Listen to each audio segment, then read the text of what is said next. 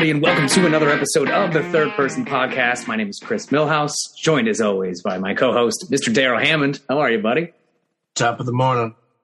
How you doing? Doing it, man. We're doing it. We are rocking and rolling back at it with the good old podcast here, man. And I just want to shout out to everybody who left us nice comments on the social media about the Jane Fonda episode.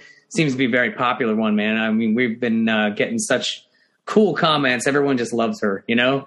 Such a great guest. Nurse Ann is here this morning. She's I'm Annika retired, so I have these new people in my life. Okay. Trying to help me, and Nurse Ann is one of the most. Hey, Nurse Ann, come in for a minute. Gonna make her first cameo on our on the old podcast. She knows everything there is to know about Orange is the New Black. Oh yeah, nice. Yeah, I mean, for those who don't know, and maybe we haven't alluded to anybody, we try not to let our listeners know of guests too far in advance because we're, sometimes scheduling difficulties come up and we have to switch and whatever. But today's guest is Taylor Schilling, who is the star of The Orange is the New Black. So it's going to be fun to talk to her, who I know is a friend of yours, which is cool to have her on the podcast. But her new project sounds fucking amazing. Oh, it's getting buzz, man. It is getting buzz. Like everybody on social media is pretty stoked about it. Her new TV show is going to be on Hulu. It's called Pam and Tommy, and it's about Pamela Anderson and Tommy Lee's relationship. And basically it centers around their sex tape and what happened when that got released. And she plays the wife of the guy who released the sex tape, which is pretty cool. I remember the day it happened. It's something. Oh, yeah.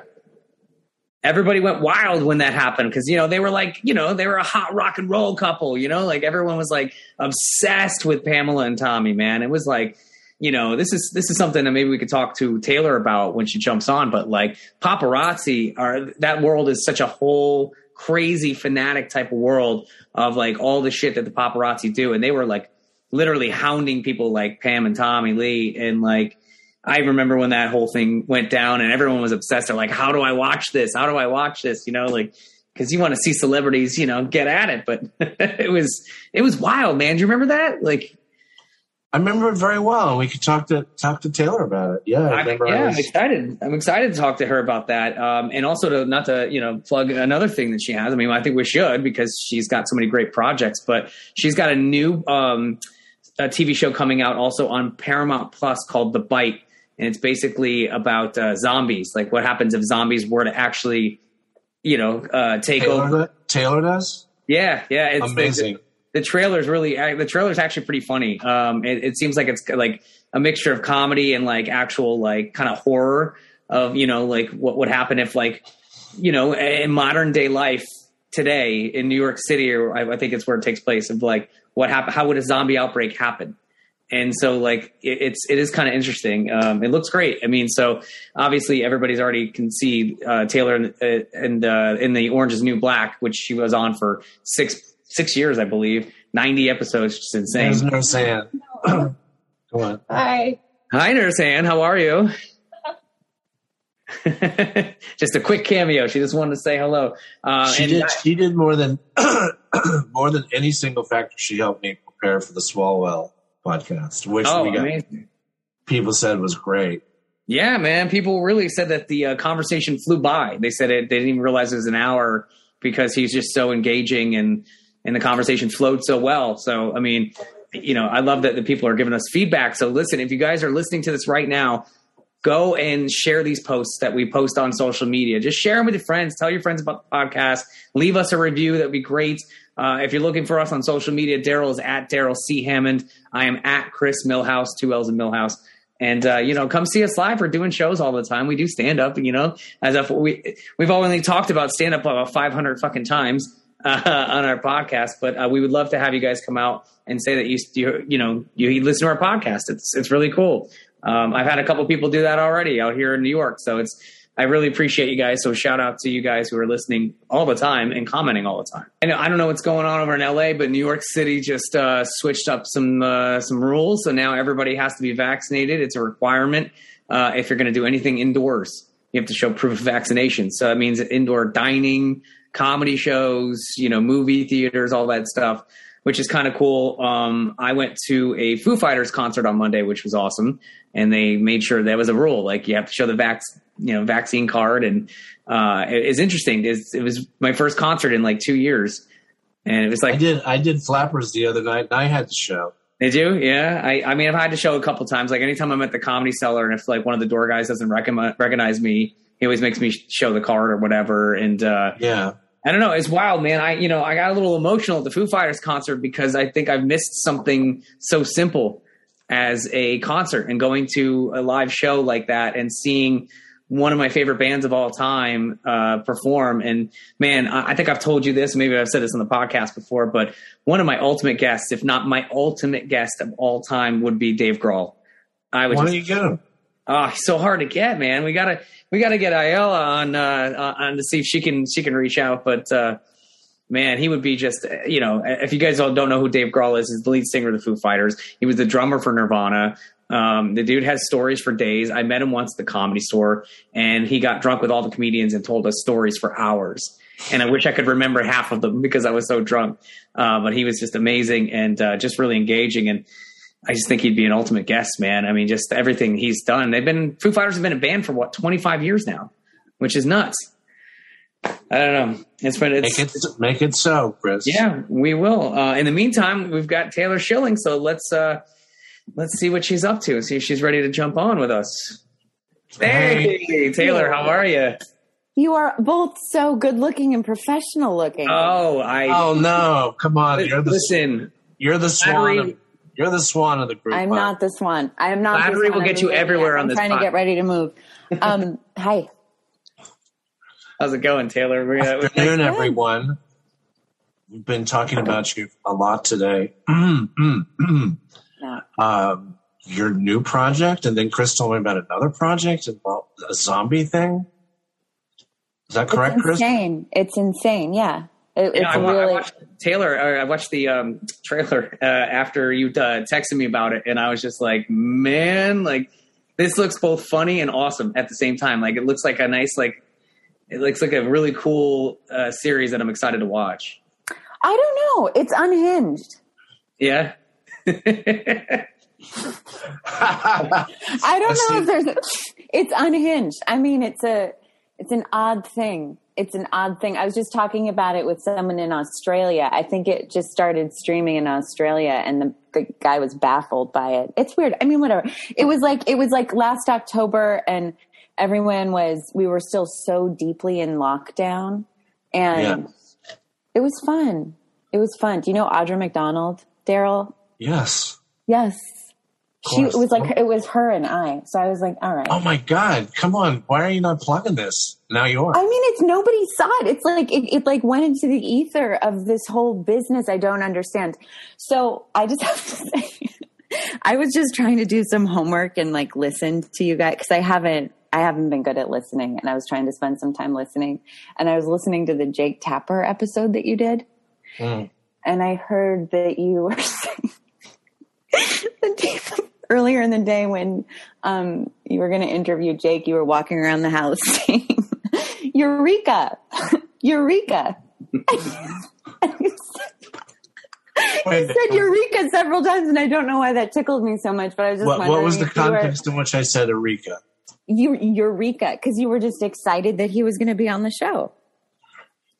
I think that Chris asked me how I was doing, and I said, well, today I have been jumping up in the air, clicking my heels together and shouting Eureka. Yes. What you said.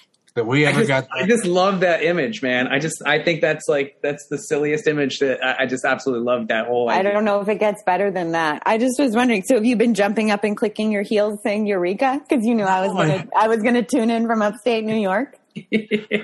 Oh, actually, I was. Eureka. I said Eureka a couple times over you. You know that. Good. I'm thrilled to hear it. The last time we were at dinner, don't you remember? You came late, and just as you approached the table, I went, Eureka! That's right. Don't you remember that? And Jane... It's all coming back to me now. It's all coming back to me now, right. And Jane was sitting there and did a spit take. Yes. Man, it's the other. Daryl, you're having these cool universe. dinners out in LA, man. I gotta come back to LA and crash one of these dinners one of these nights, man. When it's her and Jane and me, I sit back and take it in. I can't keep up with all of it. Man, it goes fast too. It goes really fast. Those dinners go quick. Well, it's very surreal. I'm so happy I know you through Lady Fonda. Yeah. I don't know if our paths would have connected otherwise, but boy, it's a thrill. It's a thrill and a half. Yeah, but I feel the same way about it. And no, I don't think we would connect without Lady Jane. I mean, who knows though? You know what I mean? Who knows? I say that like I definitively, but I actually, who knows? Life is so wavy. Boy, it is. It's low vibrational and it's wavy. I'm just happy to be a fly on the wall for all this stuff. You know, I'm riding Daryl's coattails for. This is the kind of conversation. She gave me a ride home that night.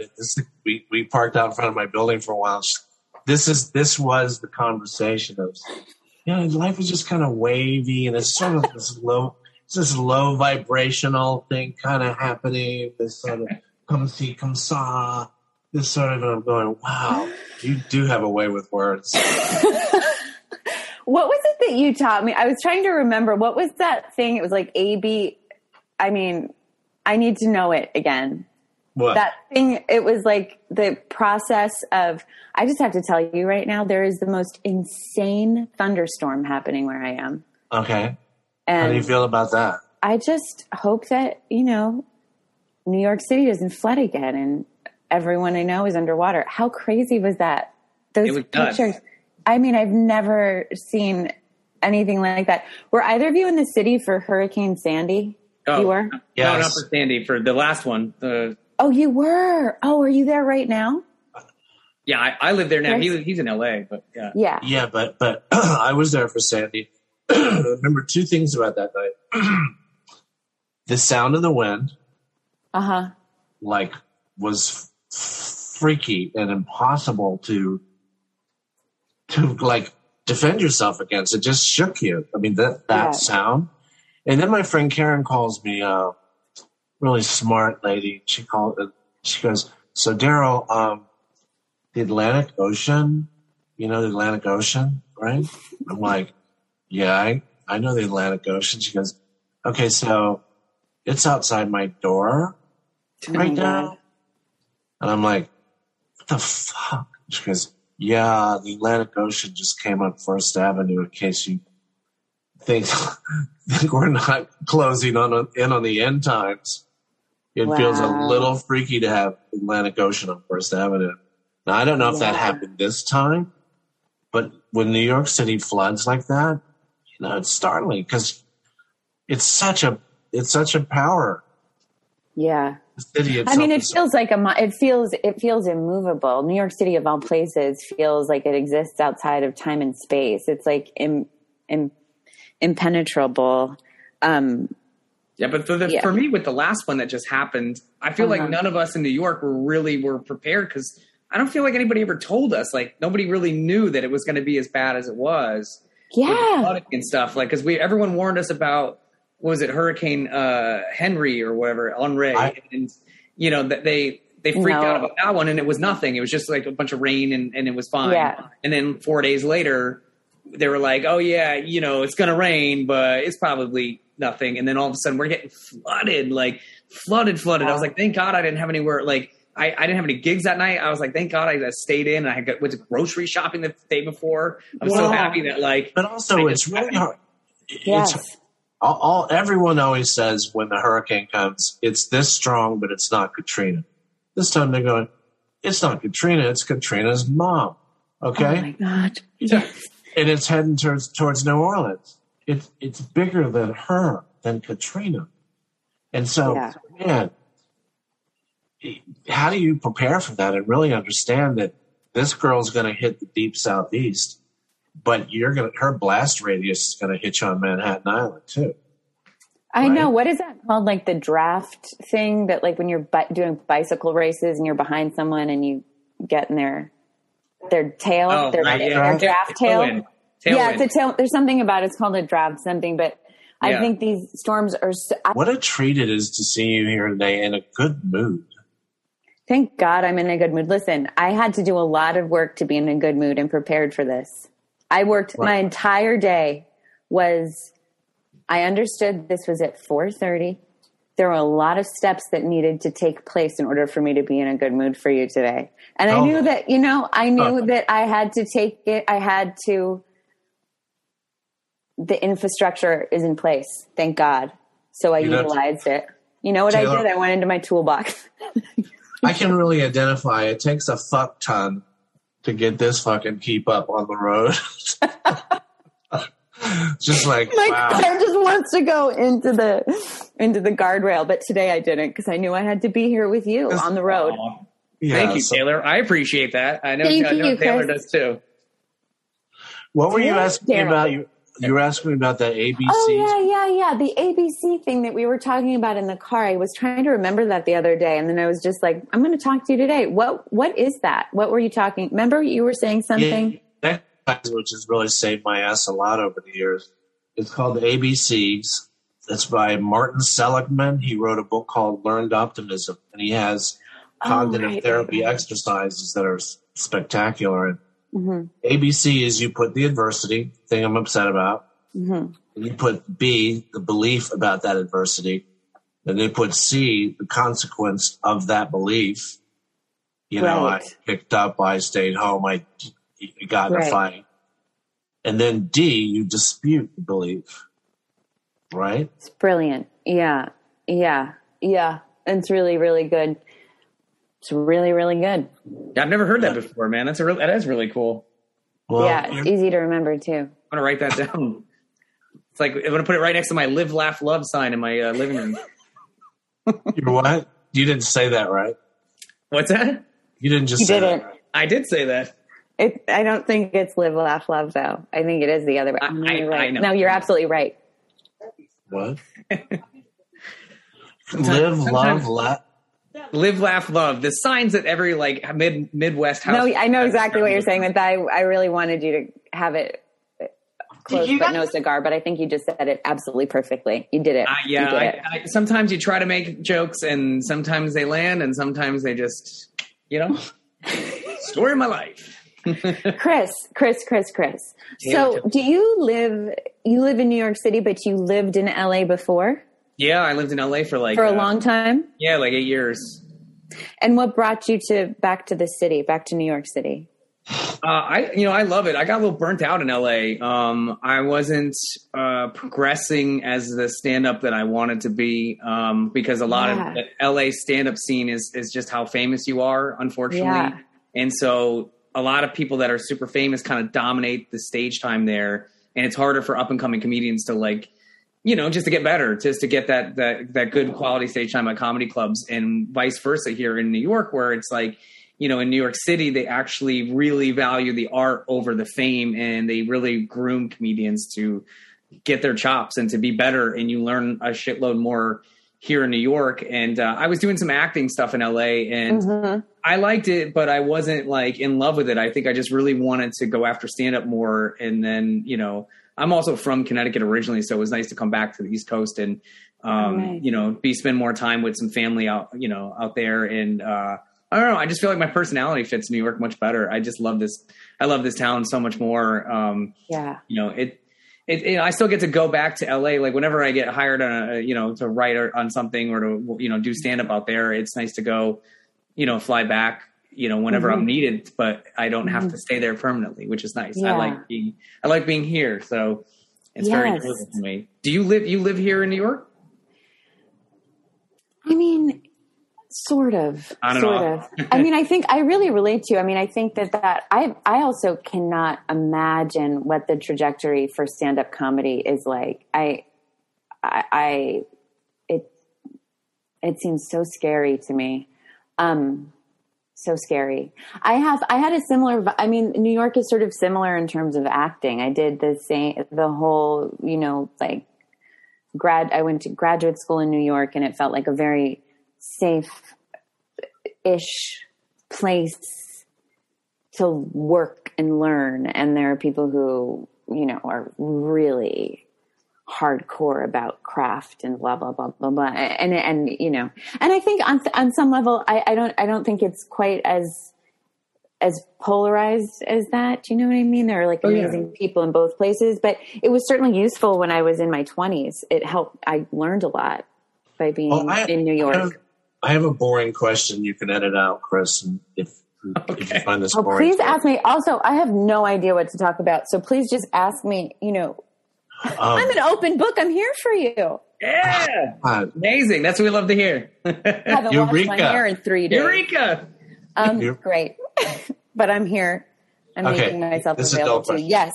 Like me and Chris had to learn how to be comics, right? We had to learn. Okay. Did you like study acting? I mean, did you have to learn that, or could you just do it? Well, I don't want to I'm so curious about people who are comedians. I feel like I've been like a tributary of like the comedian river. Not like I see all these people, and I'm so baffled by even what it is. I don't understand it.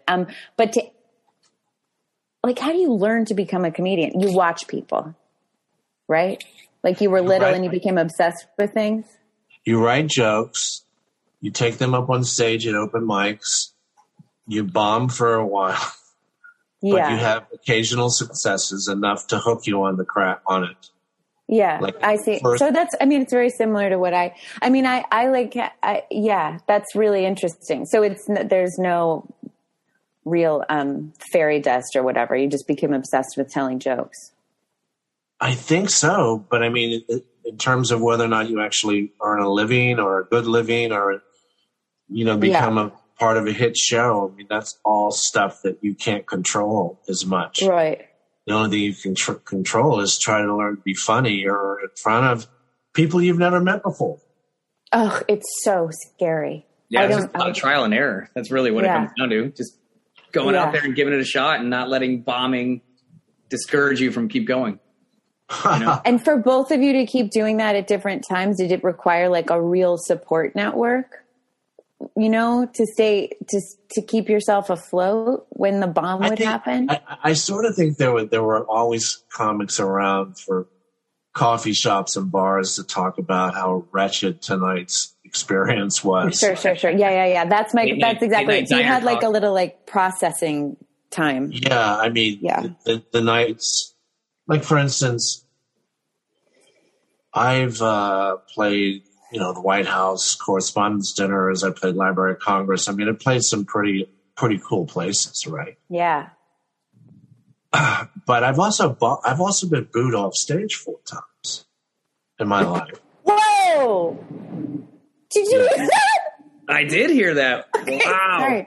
I wonder if that's going to come out on our podcast. Or those of you listening, I don't know if you heard that, but it was that was some gnarly thunder that just. That was God came down and said, "Don't boo Daryl off stage." Wait. Bah, bah, bah, bah, bah. But are you? You're not. You said I've been booed off stage 4 times, and then there was. It's like the most intense lightning that I'm not. This is no hyperbole. That was one of the most. I heard that. Yeah. Yeah, you heard. Yeah, right. Yeah, that was. I heard it vibrated my chair. So you're not in the city right now. You're no. I'm upstate. Okay, because I was like, I'm looking out the window right now, and I'm like, it's not even raining here. Like, no. I'm like way upstate right now. Gotcha. Yeah. Wait, what just happened? The story coincided with the prolonged. You said yes. You said I think because the last part of it was a little bit washed out by the intensity of the thunder. You said I've been booed off stage 4 times. Yes. And then the thunder hit. And then the thunder hit in a way, the thunder shook my chair. You said that, and then it went boom. Oh yeah, booed off stage. Well, there was like a natural exclamation point. We hate you so much. We're going to let you know. And I'll tell you something. The ill will of 1,000 people directed at you, you can feel it. I get it. I can relate. I understand. Yeah, that's horrifying. Having survived 4 of those, there are 4 types of shows I would never do again. I know now when people call on the phone, I know the questions to ask. For instance, Will there be children? And if there are children, it's no. Because you never think that someone would bring children to a show in which a guy from Saturday Night Live is doing 60 Minutes. You wouldn't bring kids to that show, would you? No. Right? You wouldn't let them running around the audience, and every time I say Bill Clinton, they go, and they start laughing.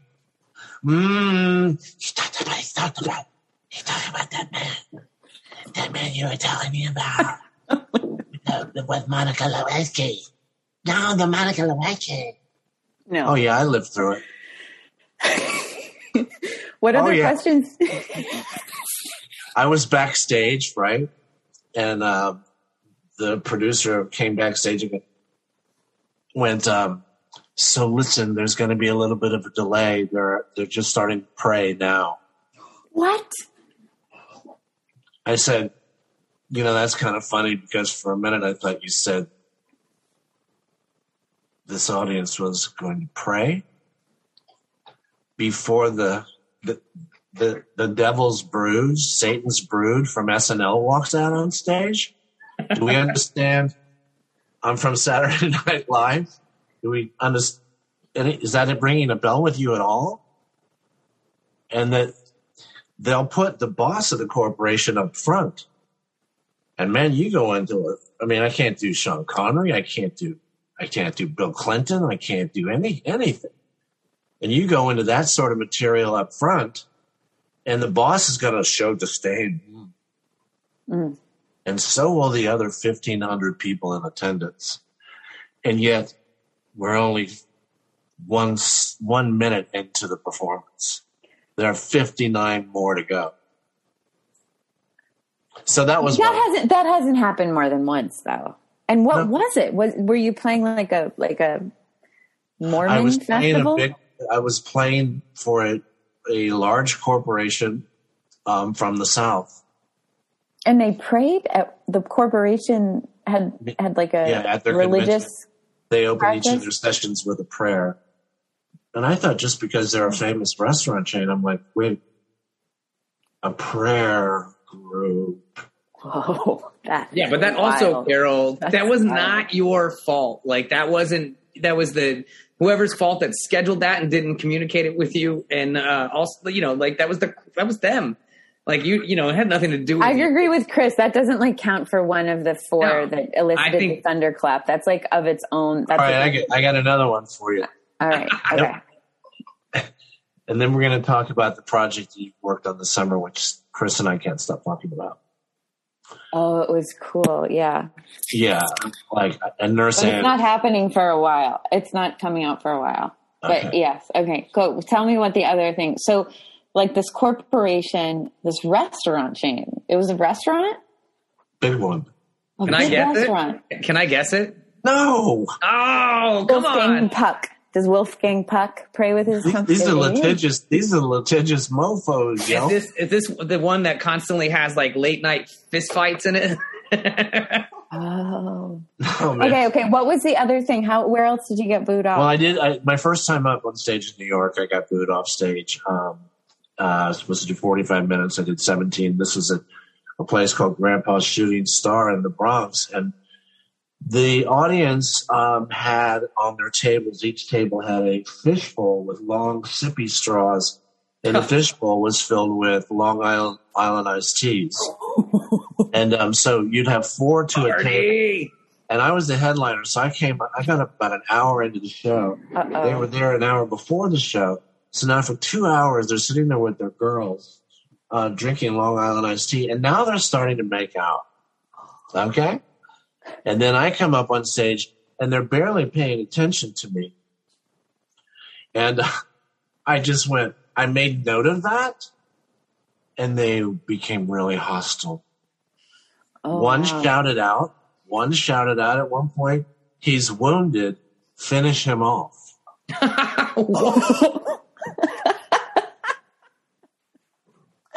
Oh, God. And you wonder why I'm a little loopy? Oh, God. It's nice though sometimes, when people get drunk and they just feel able to say what's really going on. He's wounded.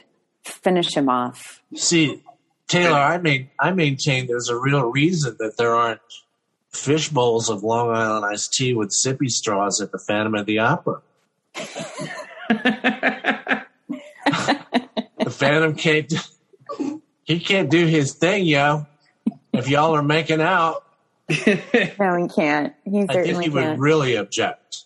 Just be a bunch of drunk people go, get that masked motherfucker, get him. No, the Phantom be like, slowly, sweetly, totally complete. Wait, are those sippy straws? Are those sippy straws? Also, what is a sippy straw? Is just a straw. You're calling it a sippy straw? They're like these big, like crazy straws. Oh, the crazy straw. Yeah. Those big ass things. Sure. Yeah, I know. I know what you mean. But I mean, they're like 2 feet straws. Straws are like 2 feet long. Wow. Yeah. How fascinating. That is, that's horrifying. You know, I went to a conservatory. I went to NYU's graduate acting program, which is very, oh gosh, my cat is going to attack the dog. And it's sort of like MO of that kind of school is that it's very intense and there's a lot of critique, and you can kind of tell when you're getting sort of like, you get sort of like booed out of class, you know?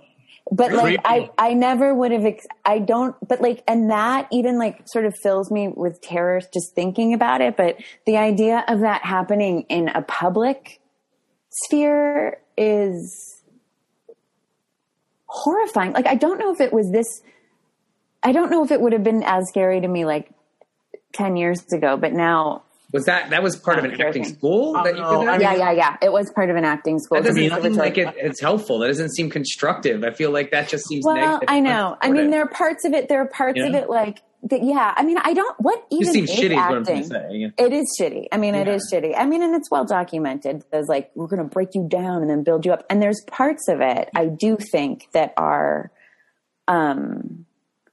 invaluable, and also parts of it, you know, I dropped out. I was like one of the only people to ever receive this, like, I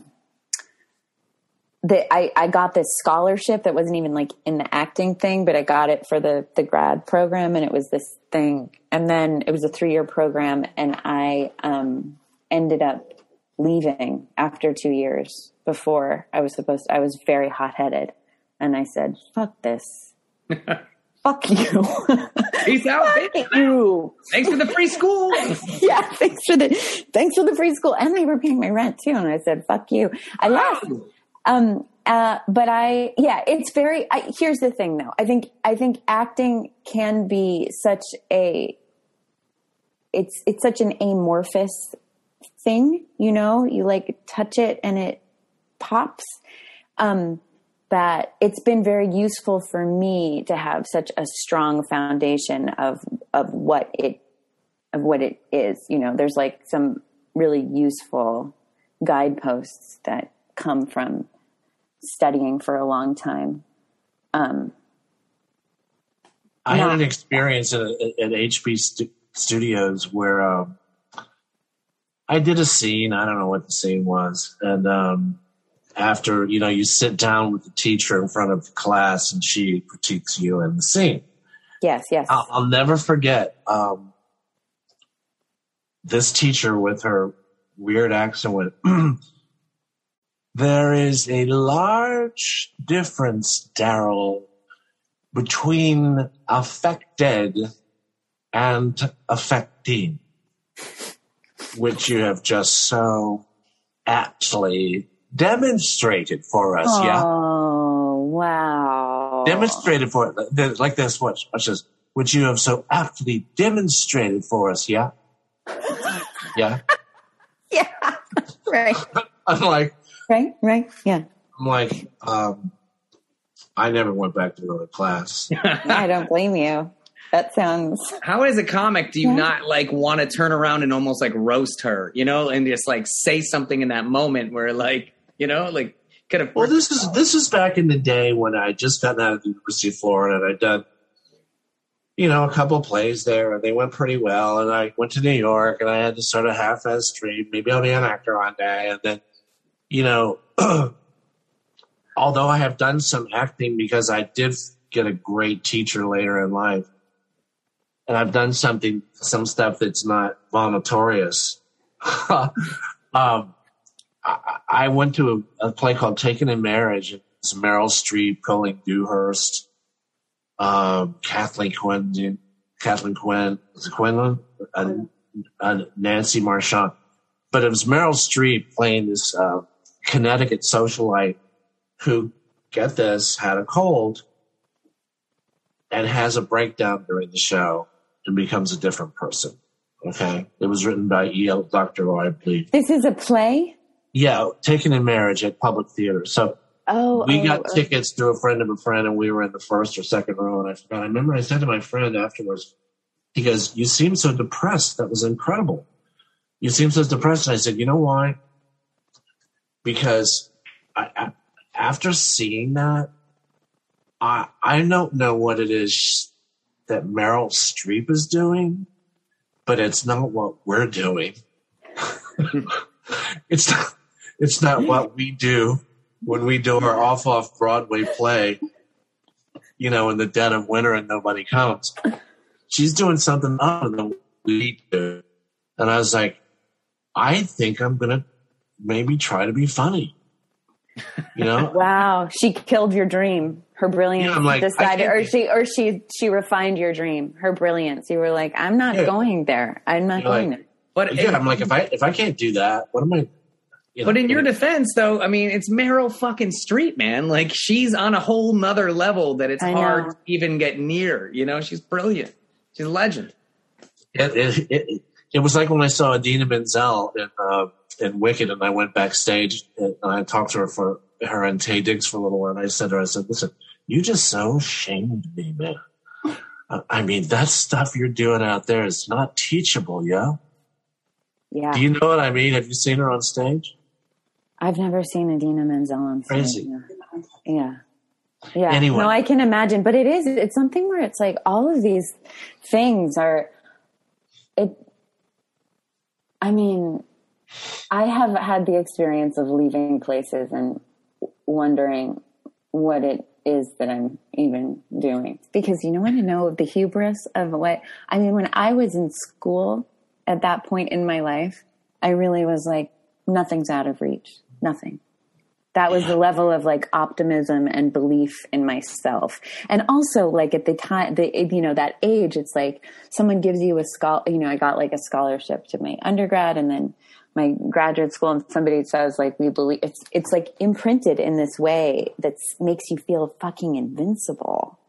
And so the sort of being the process of experiencing reality something like that is it's quite the existential reckoning. But I relate to your experience with seeing Meryl Streep. Yeah, and you don't have to love acting or be a theater devotee or any of that shit to look at a Stradivarius violin and realize yes. And to realize it's a Stradivarius, it's like, it's awe inspiring, like seeing the natural world. You don't have to be particularly, tuned in any way to appreciate the ocean. You know what I mean? It's like blanketly kind of humans like that stuff. So, yeah. Do you want to talk about your amazing project? Let's talk more about some of this cool stuff you're doing here, Taylor. I mean, you got the Pam and Tommy story coming out on Hulu, correct? I'm so grateful for that. Yeah, that's getting a lot of buzz everywhere on social media. People went nuts first of all for that Seth Rogen picture of him as your husband, I believe, right? Yes. And everyone was like, "Oh my God, look at him! He looks crazy!" Like it's such a different look. But I mean, it just kind of helped build the buzz about how great the show is going to be. Yeah, and the Lily James and Sebastian Stan look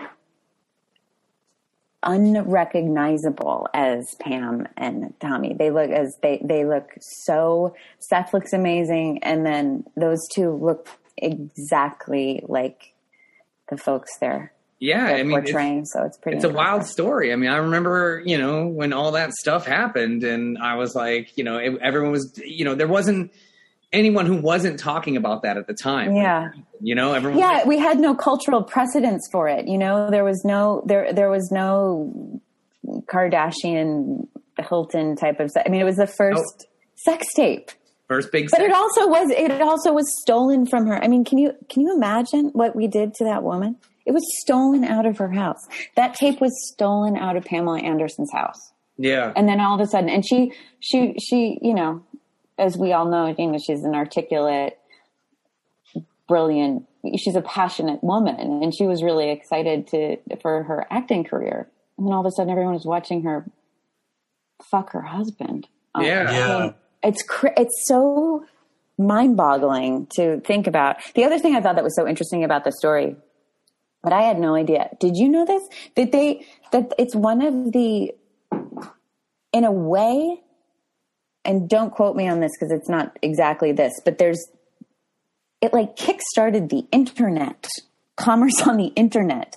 Like it was that tape being available online. Yeah, because they were trying to sell a lot of people. Mm-hmm, yeah. It moved from VHS to being available online. And so a lot of people like figured out how to get their fucking, you know, modem set up so that they could and enter their credit card number so they could watch this video. Yeah. And I got cornered on the sidewalk in front of Orso. I think it was the week that she was hosting SNL, and one of the big producers on the show said, "Have you seen the tape?" I'm like, "Oh, yeah, we just saw it over there at 30 Rock." But the tape was just kind of showing them how in love they are, like how, like, you know, it was a lot of like just how intense and in love they were. I think it was definitely, you know, it's different. Yeah, absolutely. I mean, that's why I think today it's so. One of the things I think the show does that's really interesting is it differentiates what they created versus pornography. That they didn't create pornography. They were you know, being consensual adults doing whatever they wanted to do privately. But you know, but yeah. Right. But that cast seems awesome, and it looks like a cool project that, I mean, I'm sure that you were excited when you saw it. As far as my God, yes. It's been such a weird couple of years, and I was so happy to be a part of it and to do it. And Seth is such a fucking great guy. Have you ever worked with him, Daryl? Do you know him? Just at SNL. Yeah. Right. Yeah. He's got the stuff. Yeah. I want him for our podcast, man. I love Seth Rogen. That guy has got the stuff. Yeah. All of it. Yeah. That's what it feels like. I mean, he feels like a bit of a polymath to me in a very humble way. So what is that? To the best of my knowledge, it just means someone who's very good at a lot of different things. Oh, you know what I mean? Kind of like a genius of many forms, you know, many different kinds of genius. Yes. And he kind of fits that mold to me. And I was really, really, really kind of like awed by that vibe. And then the director too. But it was fun. I really give the entire production a lot of credit for casting me as a porn star. We had a lot of... It was like not the first choice I can only imagine, but like it really kind of worked in a... Yeah, you're like, look, I got to do a lot of research for this role. Yeah, you know, truly. Yeah, just watch a lot of porn. You know, like, yeah. How do you prepare? How do you play? You watch a lot of porn. I mean, she's a real person, so there was a fair amount of porn. But that actually wasn't that. I mean, that wasn't really the whole of it. So we've all done a little prep. Anyone could come and. I've been prepping. I've been prepping for a role for years. I mean, it's weird. Like, I'm just waiting for a casting call.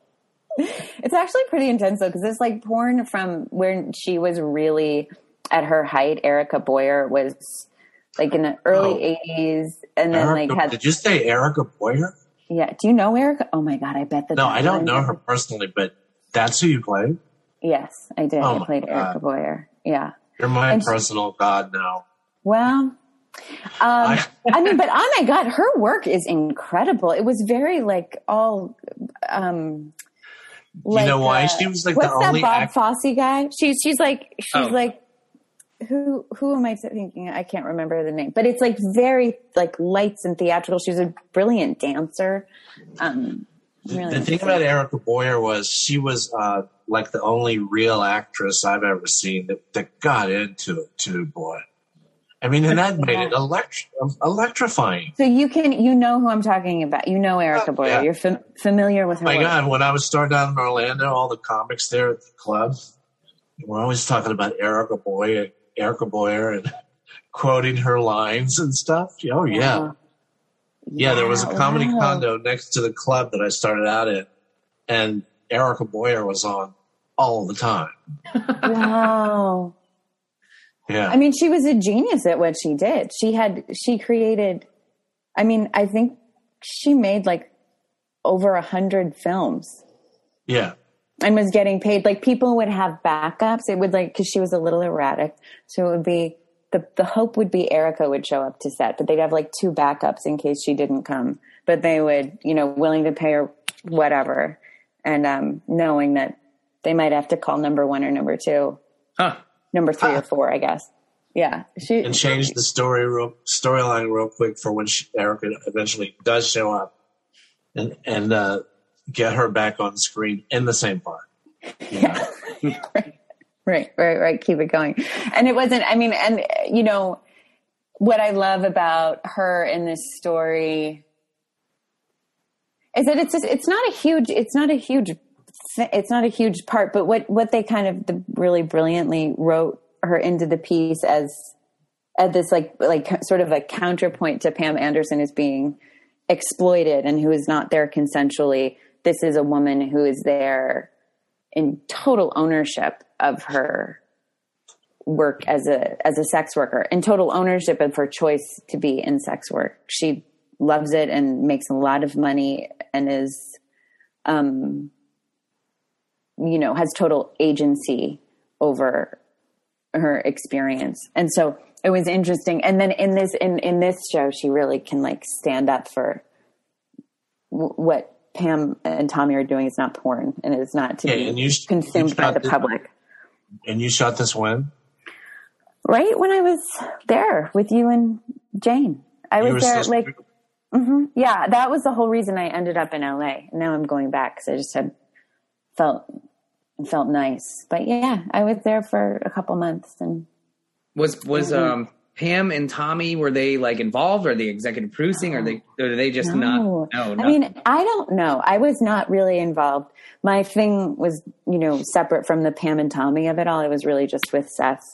Yeah. It's crazy also knowing Erica Boyer. She was married for a time to the guy who went and was the contractor for Pam and Tommy Lee's big mansion with Pam, got mad at Tommy Lee and then went and stole his safe with his sex tape.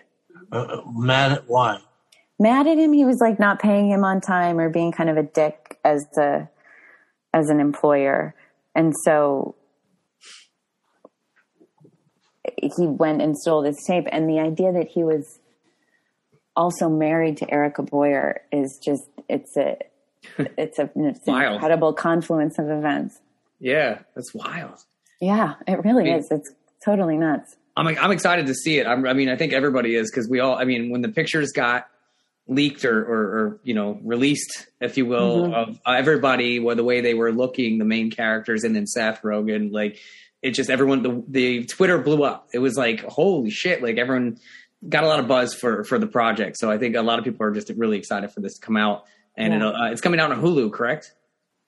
Yeah, I know nothing about when. I think actually in February maybe, but yeah, right.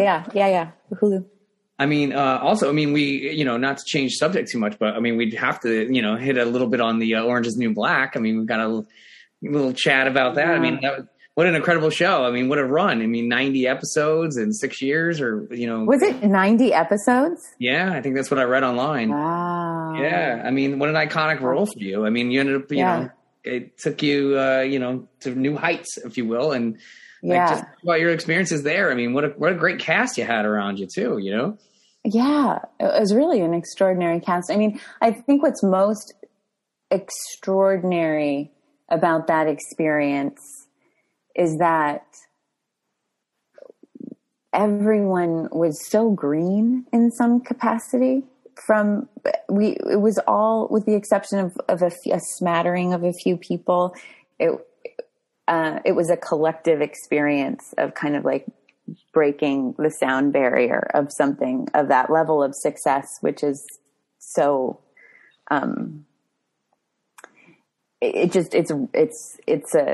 that moment. I mean, it didn't feel like that after a year or two, but it was really interesting. It's such a bonding experience to have that with so many people who had also had no experience of that kind of Nurse-Anne has sort of success. The comment about it being the most important show that Time Magazine. you can tell her. She likes you. She knows that. I love Nurse-Anne. I want you to come back and just sit, just be with us. I'll just sit. Time Magazine said it was the most important television show of the decade, which I think is true. Yeah. Really? Yeah. Like recently? You guys helped. You guys a long time ago. Netflix. Recently they said that? Yeah. And tell them why.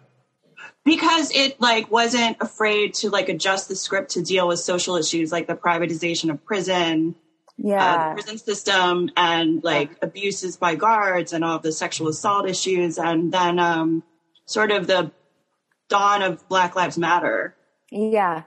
I mean, I think that speaks to the, Jenji Cohen, who sort of ran the thing, that she is one of the most tenacious humans I've ever met, to just say, we're going to deal with this. We're going to deal with it now. Yeah. There's no thinking. There's no going through any kind of bureaucratic layers of anything. It's something that needs to be, we want to talk about now. And I think, I feel like I got to play this part that was sort of this brilliant Trojan horse into a whole world, because the first season of that show was sort of a different flavor than what we moved into. And I kind of feel like there was some sort of genius bait and switch of something that we're sort of familiar with, a white lady kind of bumbling through as a fish out of water. And then we're going to kind of open up the perspective, just opening up the perceptual field in ways that had never, that no one will see coming. And deal with race and class. And yeah. Yeah. I mean, and I think that it still feels, my God, I can't believe it was one of the, I guess, that's not surprising, right? That it's one of the most important shows of the decade. No, I guess but that still is pretty shocking. I mean, I remember hearing something we were at some White House Correspondents' dinner, and Obama, making a joke, an Orange is the New Black joke, and feeling oh my God. I remember that. Yeah. Yeah. It was the coolest thing. But then 2 years later, as we started talking about privatized prisons, his administration started to cycle out privatized prisons. There was a direct impact on legislation from what was happening. What the fuck's going on with my Zoom? There was a direct line, which just feels a bit surreal, but also not. I mean, it's storytelling and that reaches that many people, such a powerful tool to do anything. So I guess it's also not surprising, but it just is still quite surreal to be a part of it. And then what else? Oh, right. And then when we stopped kind of fucking with privatized prisons in the way that we were previously in this country, we immediately siphoned those resources into immigrant detention centers, which is just incredible and shrewd and so wildly fucked up. But then the show is able to track that as well, which, how cool. Yeah, really. I've been to those facilities. I represented a lot of asylum seekers who were in those private immigration prisons, and it's horrific. Yeah. I mean, it's it doesn't compute how that's legal in our country, that people can be making loads and loads and loads of money off of keeping as many people as possible in the cheapest, most inhumane conditions. So it's I mean, it's really, I think that it still does kind of, I don't think about it that often, like the impact of the show. I have, like a myopic view of myself so often that I just think about my own experience and try to navigate that. But it is really interesting to zoom out, and I don't often think about the impact of the show as a whole. And yeah, it's beautiful. I mean, outside of that, I mean, you guys helped launch Netflix. I mean, you turned Netflix into what it is. It's fucking crazy. I haven't talked about this in such a long time, and it's so weird. It's so strange, the experience of being human. Like, will I be talking about this now for the rest of my life? Almost every day someone says, Piper, and I'm like, cool. Like, as that happens now, I'm just like, all right, here we go. I'm going to take my own hand in my own hand and say, here we go, Taylor. This is what it is. And I also love it. I'm so happy that is so impactful to so many people. I love it. As long as I can keep doing, keep acting. When you come home, we'll go to Swingers. Maybe Nurse Ann will go. I want to meet Nurse Ann. That'll be fun. That'll be enough. But my thing is, I'm sitting there, and we'll be sitting there at Swingers, and some guy will walk by with his wife and dog and stop for a second and ponder and then say, the one when Monica Lewinsky was on with you, that one, that was nice. I'm like, okay. Yeah, but you're... That makes my cheeks. That just makes me red. That is so. No, the funny. real Monica. I'm talking the real one. I'm like, yeah, I got it. Thank you. To me, it's so funny, the difference, though. I mean, you probably get obviously stopped all the time, but like, oh my god, like I can only imagine. Like, I mean, the paparazzi are so fucking obsessed with you, so people are like me. Yeah, I feel like, right. I mean, me. When you're on, no, don't they? I mean, sure. There's been I think there have been moments in my life, and also depending on like who I'm dating. But I think not really. I don't. And I'm so. And I'm not speaking of myself judgmentally. This is not a pejorative statement, but I'm so bad at being a public person. I'm like, I'm not good at it. I'm not good at cultivating it. It's not that I don't not like people. I enjoy people a lot, but I'm bad at stoking the fire and, I'm just bad at it. I'm not good at social media. It's not that I hate it. It's like, I'm not good at it. So I think I think that I do a very good job of like turning the volume down on whatever attention might be coming my way, just by being my odd self. I don't have any instinct for self-promotion either. Chris sells this show everywhere. But I couldn't. I just can't do it. It's like, it's not like I wish I could. I think my ego is as big as anyone's and my ambition, but it's like there's rather than having something happened, rather than it being like, I'm going to go outwards with my desire. It's like I turn inwards, and I just wish that my like trauma had just been a little bit different, so I could just be like, "Come on, get me, world! I'm going to take you on." But instead, it's like I can't. I don't understand my life.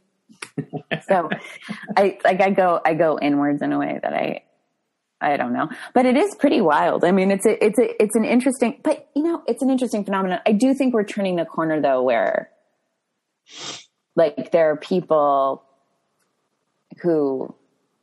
There are kids who are like, what? That's an old show. I don't know what that is. So, really? TV. I mean, I think so. I don't know if them have it, like the attention span. Theoretically. Yeah. I don't think. I think it's a show that will always be on the air, and people will always be paying attention to it, and always be talking about it on some level. It's a real classic, man. It's like Mad Men, Yeah. you know. It's just like it's always going to be there, and people are always going to watch it and watch it a second time. Yeah. Yeah, I think so. I think it hit something. I mean, I agree with that. I think that it's an interesting time capsule as well. It's so interesting to me that it sort of tracks what was happening for us as a collective right up until and then through the beginning part of this wild cultural shift and this kind of like what we're experiencing now, the sort of darkness and kind of like a lot of shadow being revealed. It's an interesting time capsule for right before, 2016. And, I like it that we talked about stuff you do to get yourself feeling good. Right? Oh, like being sober? Well, not just that. Like with me, I do cognitive therapy. I do yes. I do these yoga. I mean, it takes a fuck ton to really get. Oh my God. Yes, it takes an army internally and externally for me to be able to get myself up and out and functioning on a daily basis. It is not for everything. Meditation, praying, people, therapy. I mean, it is no small feat for me to put one foot in front of the other, Yeah, and now, go ahead. And when you're dazzling them up on the high wire, the audience all is like, "No, she's amazing." I see. I don't even feel that. Like, I can't even clock that people even think that at all. I'm like, you missed the mark. You're not Meryl. Good luck. Good luck with the rest of it. Come on. No, I'm just fooling with you. But no, it's true. People have it feels like it, and the other thing is like, how do you describe that? And is it my responsibility? Because like, it's completely transparent to everyone in my personal life that life for me is not particularly, like a parade. It's not a parade. It's not a walk in the park. Do people ever say life's not a parade? What does that even mean? I had dinner. Life's a parade. Life's not a parade. Yeah, that's what I want.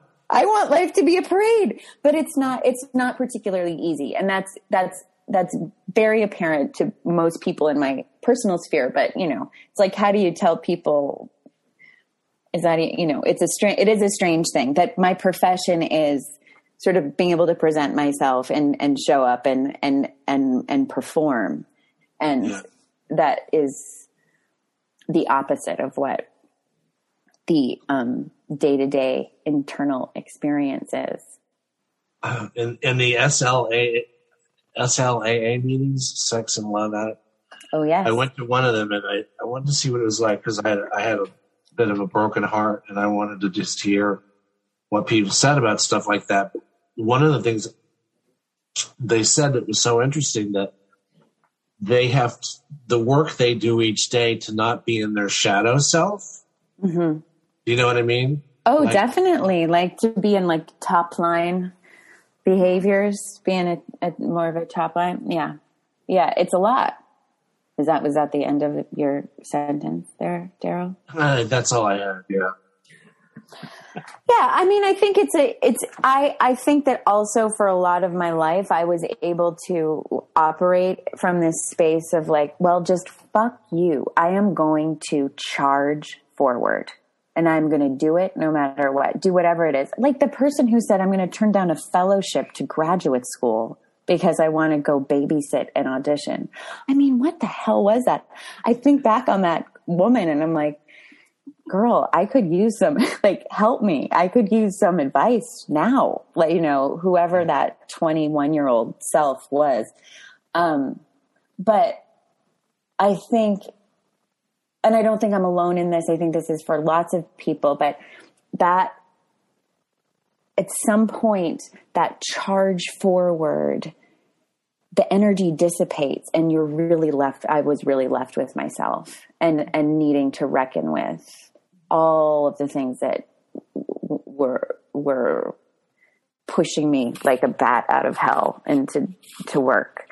And now it feels like that's one of the more, now it feels like taking care of myself, doing all of the things that I do that we talk about is kind of all that matters. And then things fall as they will on top of it. It's like the Mike Tyson quote, everyone has a plan till they get punched in the mouth. I've never heard that. I love that. Yeah, that's brilliant. That's like, oh my God.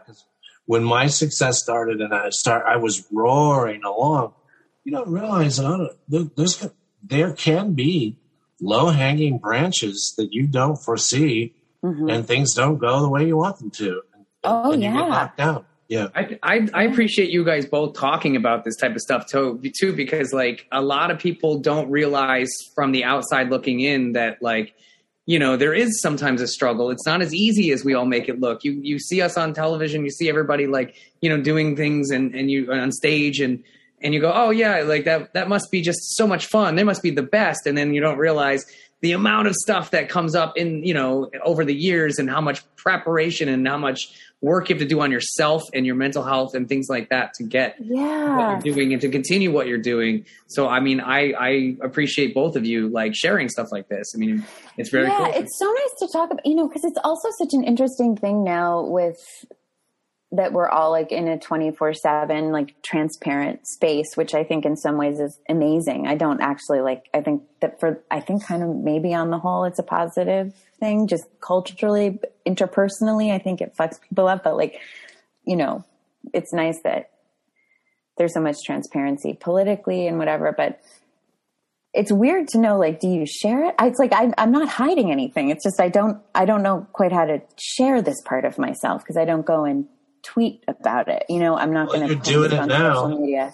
Yeah, you're doing it now, and we appreciate talking about my strugs now. It's important. It is cool to you know share with stuff like that, and it does help other people. I mean, Daryl knows.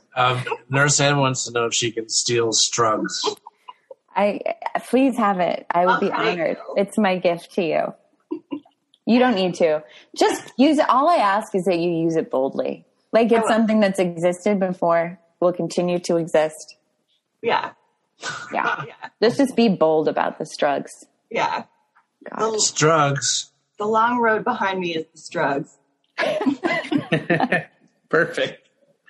So where do you want to go to dinner? Promise me I'll get to see you at least one time. Oh, I'm going to be out there for a long time. I told you, I'm happier with the sun. I think that that's also a key to my wellness is I feel I'm so much happier with the Southern California sun. I was in New York, Chris, for my whole life. Like I moved there after I was a kid, and then I, you know, orange shot here, I guess. But now I'm like, I think I'm done. I think this job that I just did there, I was like, I get it. Like, so I'll be there. During the pandemic, I'll be there.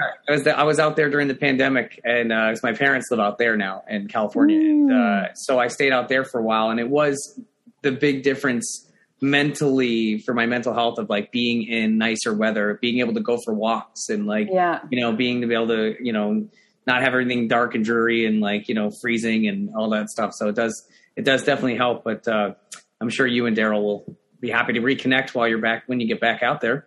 That's for sure. Yes. If possible. Yeah. And then I'm looking forward to it.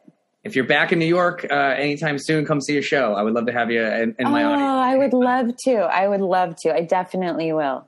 Daryl and I are going to do one together at some point in LA. So if you miss me here, we're going to do one together in LA. I can't wait for that. Yeah, what a treat for everyone.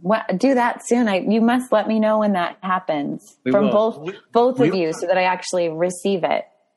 Yes. What were you saying? I didn't know how long you were going to be in New York. There's a couple of things I was going to do there. And we were talking about inviting you. Like Keenan and I were talking about doing a show. And Chris, be fun to have you and, a guest brings you plus I would love it. I would love it. I mean, for the next few months, I'm going to be back and forth a lot. I mean, a lot, once a month sort of. So I'm around. All right. We're shooting to do this live, this podcast live, where we do it in front of a live audience. And wow! You guys have to do that. That would be brilliant. So we'll see. Hopefully that comes through, and we're hoping for November, but we'll see. We'll see. Wow! Would that ideally happen in LA or New York? Probably in New York in the beginning, but we want to do it both in New York and LA. I mean, that would be. I mean, we get killer guests in both towns, and it'd be great to have different audiences. Like go from East Coast to West Coast, would be amazing. Oh yes, easy. It's done. I see it already. It's happening, and I'll be there. I look forward to it. Perfect. That sounds great. Ahi tuna salad. That's what I'm going to have with you when I dine at Swingers with you. Fantastic. I like that you have it all mapped out. I love He's that. Ready for it. Fascinating. What? He's got the whole menu planned out. He's got your course ready to go. Sounds delicious. I think that's about it for us, right, Daryl? I mean, should probably wrap it up here. I can't think of anything. I'm sort of reaching that point where I'm kind of boring. Like I'm really getting into my boring self, and I don't want to bore her. But I thought it was a fantastic podcast. Absolutely. Yeah, Taylor, you're a great guest. I hope so. I mean, I've never done anything. I didn't think about it, and I didn't know what to say. So it's just me. I hope that's okay. That's perfect. That's all we wanted, was just you and just having a nice conversation with you. That's what we ask for all our guests, and we really appreciate you joining us and taking the time. I mean, really, it means a lot for us. So thank you. Oh my gosh, you're both so amazing. I'm so happy to be here. I mean, Daryl said he was doing a podcast, and I said I will be a guest. I raised my hand. Perfect. Amazing. We're so glad to have you. Thank you so much. You're so welcome. Yeah, I know. I can't wait to see you too. Okay. All right. Bye, everybody. All right. See you later, Taylor. Thanks again. Bye, Nurse Nancy. Nurse Ann. Nurse Ann. Bye, Taylor. Nurse Ann says, see ya. See you, Nurse Ann. Bye. Well, guys, that was the great Taylor Schilling. Wow. I mean, just a fun guest. What an amazing guest, right, Daryl?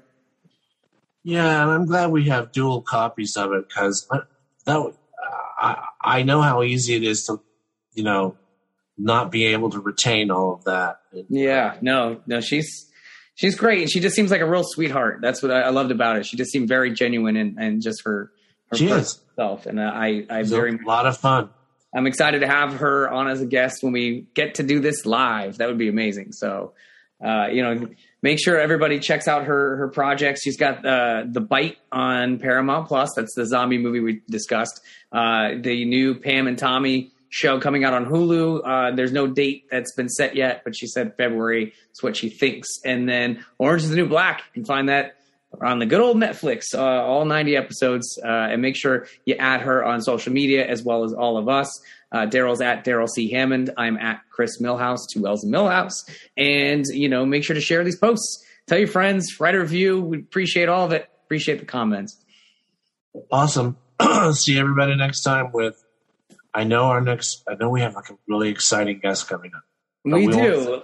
Well, we gotta wait to promo it, but yeah, we've got some really exciting guests coming up, and you guys, really appreciate you listening. So we will talk soon. Talk soon, everyone. Take care.